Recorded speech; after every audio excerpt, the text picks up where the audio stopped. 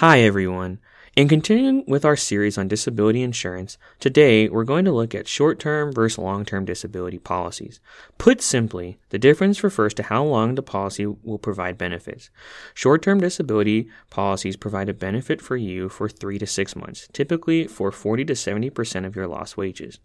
To qualify for short-term disability, a medical professional has to deem you unable to perform your job for that period of time with the expectation that you will recover from your illness or injury relatively quickly. In some cases, short-term disability may need to be extended up to a year, and if it's used in combination with long-term disability, you may need to transition into long-term coverage. The advantage of having a short-term disability plan is that you're covered if something serious enough to keep you out of work happens, but not devastating enough to prevent you from working for years. Short-term disability is more likely to occur than long-term, but it's important to note that even short periods without a paycheck can be difficult for many families. Keep in mind, some short-term disability policies are taxable, depending on whether you fund it with pre-tax or post-tax income.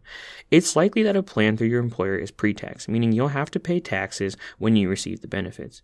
A private plan is one you purchase with the money you've likely already paid taxes on, and therefore will not be taxed when the benefit is paid.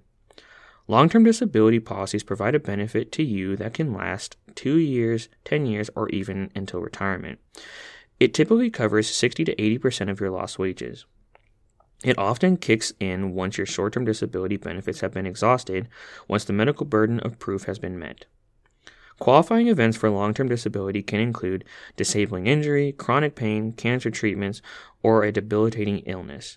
Like short-term coverage, long-term disability may also be subject to tax depending on whether it's funded with pre-tax or post-tax income. A key feature of disability insurance is the elimination period, which is the amount of time you must wait until the benefits start kicking in. Typically, elimination periods for short-term policies are shorter, less than 14 days, while longer policies have longer waiting periods, 30 to 720 days. Tune back in tomorrow to hear about premiums. Did you enjoy today's flash briefing? Please help us spread the word by leaving us a rating and review on Amazon.com. Just search for Purposeful Planning Skill on Alexa or in the Alexa app under Settings Flash Briefing.